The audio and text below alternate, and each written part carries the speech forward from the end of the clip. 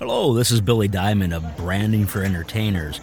Many of you have asked, what happened to the podcast? You had the momentum rolling, you have 3 episodes in the can, and all of a sudden, we got nothing. Well, I apologize, guys.